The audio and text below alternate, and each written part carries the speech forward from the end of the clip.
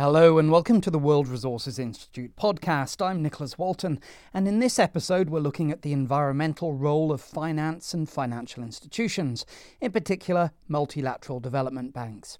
WRI held a webinar with Sir Suma Chakrabarti, the outgoing president of the European Bank for Reconstruction and Development, hosted by WRI's president Andrew Steer. What were Sir Suma's insights into how the COVID crisis was shaping the EBRD's work?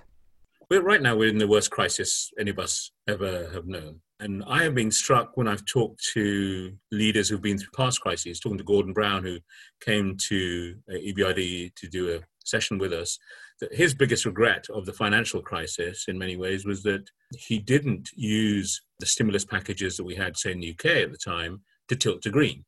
Not that he didn't care about it, it was just so urgent to save the banking system at the time that it wasn't, the other conditions that could have been put on that weren't placed. So, and I think that's a big issue for us in the MDB system. Will we use the current crisis, for example, the liquidity support that EBRD is putting in to the private sector, particularly to existing clients, can we use that to raise environmental standards? And I think that's a tougher question than it may seem, because the imperative and the incentives for our clients during this thing is to survive. We have made a lot of progress in the last decade, I would say, because of technology, pricing, and so on, to make our clients realize that what they previously thought was not bankable has become bankable. But that's been in a time when they've had steady state growth and they've been able to plan and do so. In a crisis where you've just got to get through the next few months, the idea of having a conversation with our bankers about, well, why don't you do something on your environmental sustainability at the same time as getting this liquidity support is a much tougher task, but we've got to do it. So I think there's a real challenge for the MDB system during this crisis to make sure we don't lose momentum on this agenda. I think on the medium to longer term agenda, we set this out very clearly, all of us. We were there in September, weren't we, in New York, where we had the honor of actually setting out the joint MDB sort of action plan. And that has many of the ingredients that we want in terms of what we want to deliver over the next few years. We said an annual climate finance objective of, I think, $65 billion by 2025, a doubling of climate adaptation financing. Again, that's much harder than it looks, I think, because mitigation is where many of us have been. And a private sector mobilization target of $40 billion US. That's huge in terms of the set of ambitions that we have for the system as a whole. I think there are a couple of things that also are quite big things for the system to do if it is to be more than the sum of its parts on this agenda. One of this, I think, has to be about the MDBs acting more coherently as a proper system. We have different skill sets, different, business models, and I'm afraid a lot of people don't maybe make those distinctions. So here we are, the EBRD is a very private sector-oriented business model. The way it functions, its people, their DNA is a very commercial approach to doing the development business. That isn't the same as, say, the African Development Bank or the World Bank and others. And that's okay, because we need all these different types of business models. So I think there's a whole set of issues. If we're trying to achieve all of the SDGs, including climate, how do we play across these spheres of crossover different business models? The second part of that, which I think is something I think that leads on from that, the old mentality of organizing ourselves by region as opposed to business model and skills really needs challenging. I think the EBRD has shown through its 4 expansions, where we started Central and Eastern Europe, if you like, but we're in Central Asia. The first expansion was to Mongolia. Okay, that was, again, a former Soviet client state and command economy. But then Turkey was always a mixed economy. Then Middle East and North Africa, mixed economies. Cyprus and Greece, mixed economies. So we have shown that our business model works now across 3 continents in different ways. But every time we've done this expansion, there's always been a fear that business will be taken away from other MDBs if we do it. That's been the biggest fear. What we've shown actually is every time we've had an expansion, the pie has grown for everyone because there's so much to do. And the latest involvement of EBRD in Middle East and North Africa actually shows that very well. Everyone's done more because of that. So I think there's a whole question of challenging this sense of you play in your lane, you swim in your lane, and you swim in yours. And actually saying, well, actually, EBRD has a set of skills which we offer on a much broader regional basis. And others are better at other things, and they should focus more, some specialization in the system, which isn't dependent on geography. Geography matters, you need to know your countries, but actually having a right skill set really matters, and the right business model. So I think there's some reforms I would like to see, and I'd like to see the shareholders drive this, as the G20 Eminent Persons Group really suggested. How do you see, sort of as a group, the sort of multi-stakeholders that you require, how do you see us now working together to see if we can really build back altogether better? This is now becoming the question that's running across all the workshops, conferences, webinars we're all doing, because I think we are recognizing that this isn't quite like some previous crises where we had, let's say, G7, G20 leadership to the fore. And I think where the leadership is coming from now, beyond our institutions, if you like, beyond the management groups of these institutions, is really coming from, in our case, countries of operations, and quite often young people. I see climate inequality as two of the biggest motivators of young people, whether it's in the UK or US or anywhere else, any advanced country. And it's similar now as many of the countries of operations we work in. They're also pushing their leaderships in the same direction. It's harnessing that sense of popular feeling in the right direction that's been quite a struggle. And I think we in the MDB leaderships, we need to do more to interact with that group. We tend to interact in very formal structures of ways and not find a way of interacting with a set of people who could push us, but also be much more supportive as well of what we're trying to do. I think we have to be pretty radical within the MDB system, actually, because we could do a lot more lending than we're currently doing.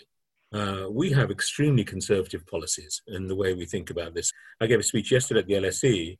I said it's a tyranny of excessively conservative capital policies. What we have is a way of looking at capital that makes it very difficult to do much more than we're doing, but we could. They could move to modern capital management. We could base our approaches on risk-weighted capital rather than nominal capital. For the EBRD alone, that would increase our lending ability by another 2 billion euros a year. Sir Sumar also spoke about the key issues he saw for multilateral development banks like his to wrestle with. One is, I think, policy, the importance of policy. But I think this has also led us sometimes, I think quite rightly, to be self-denying of our basic animal spirits in our institutions. Our institution is geared, the people we hire, the bankers, are geared to investing. So it is extremely difficult to say to them, actually, we'd have even more impact if we didn't invest. We did the policy work first and then invested. But that has happened. And I think that's, the famous Benban project, the solar park in Upper Egypt, largest one in Africa now, basically did not invest until the regulatory framework had been sorted out. And then we decided to come in with IFC and others. And I think that's been a good example. But I would say let's take our Green Cities approach. I think it's really interesting that we do not invest until a mayor and his team have really committed in that city to a green path forward, and then we put the first project forward. So there's quite a bit of upfront work, therefore, that I think has changed the way we approach this work in EBRD. The second thing is this whole question of justice. I relate to that very much. I mean, there's on a sort of, if you like, country basis, it is absolutely true. If you look at where the climate finance is going, the poorest countries are not getting a lot of it. I thought it's pretty bad, but if it's 0.1%, it's really very low indeed. And that is a big issue going forward. Seeing climate finance as a social justice issue is happening. I think it always has been there, to be honest. If you look at where we worked in Eastern Europe, energy-intensive countries, former communist countries, where were the most energy-intensive industries? They were in the poorest communities. Those communities lived in buildings that were terrible in terms of energy intensity. And that's why I think our investments in those communities has actually had a good impact in terms of basic inequality agenda as well. But I think the next part of this agenda, quite rightly, that's coming through is what do we do about the workers in those industries who we want to get out of, lignite in Poland or wherever it is, and this whole question of just transition, as we now call it, and the financing of retraining programs, rethinking what they do, using technology maybe more and more to do that. We're in the infancy, the baby slopes. There were several others on this webinar who answered questions thrown up by the audience. In a moment, you'll hear the voices of Leo Martinez-Diaz, the Global Director of the WRI's Finance Centre, as well as Andrew Steer and Sir Suma Chakrabarti once again. But first, Josue Tanaka of the EBRD, getting stuck into an array of topics, starting with how digital technology can help MDBs work more effectively. Digital is very much part of our next strategy, particularly because, you look at energy efficiency, you look at smart cities, it's very much an element going forward. Natalia Vinarchuk asked a question about private-public and how do we work with business in our countries to convince, in a way, in terms of climate ambition. The way we do it is really very practical. What we need to demonstrate is essentially, a green investment is a good investment. And once you do that, then you proceed. Beatriz Merino asks about biodiversity. That's a tough one for EBRD, not because we don't feel the importance of it, but our business model, as Suma mentioned, very private sector oriented, does limit to a certain extent, how much we can do in this area. Question also asked by Sarah Oziu on women, very much a core element, in our approach on essentially inclusion. And that has a very strong, and that, in a way, the nexus, if you want, between green and women is very high. And finally, just to try to cover as much quickly, carbon markets. That's an area where naturally, with our private sector focus, we are very, very supportive of that. But we also have to see that the way the carbon markets have been, in the last few years makes it, still a difficult proposal. So we work on it. But I have to say that our expectations there are, I would say, reasonable, and we hope to be surprised in the future. I just want to react to Suma's point on leadership, right? And how the leadership from G7, G20 is not what it used to be at the moment, and it may take a while to change. So where then does change come from? And I think it is time for civil society to play a much bigger role. It's already happening in many other areas of society, especially equity, diversity, and other areas. I think in this space, what we're trying to do at WRI is to help ensure that the response from civil society is literate, is finance literate, right? That we really understand and look at the world from your perspective as MDBs, that we can't just ask you to be green and Paris aligned tomorrow, but that you have also to respond to clients and a set of practicalities that we need to be aware of. So we try to make sure that we work with you on that practical perspective, but also that we are pushing for more ambition, more leadership, even as we wait for the geopolitics to align, because the reality is we don't have time to wait. And that's what we'll continue to do at WRI. Very well said, Leo. I'd like to give you the last word, Suma. 48 hours from leaving, what inspiration can you give all of those who are online now?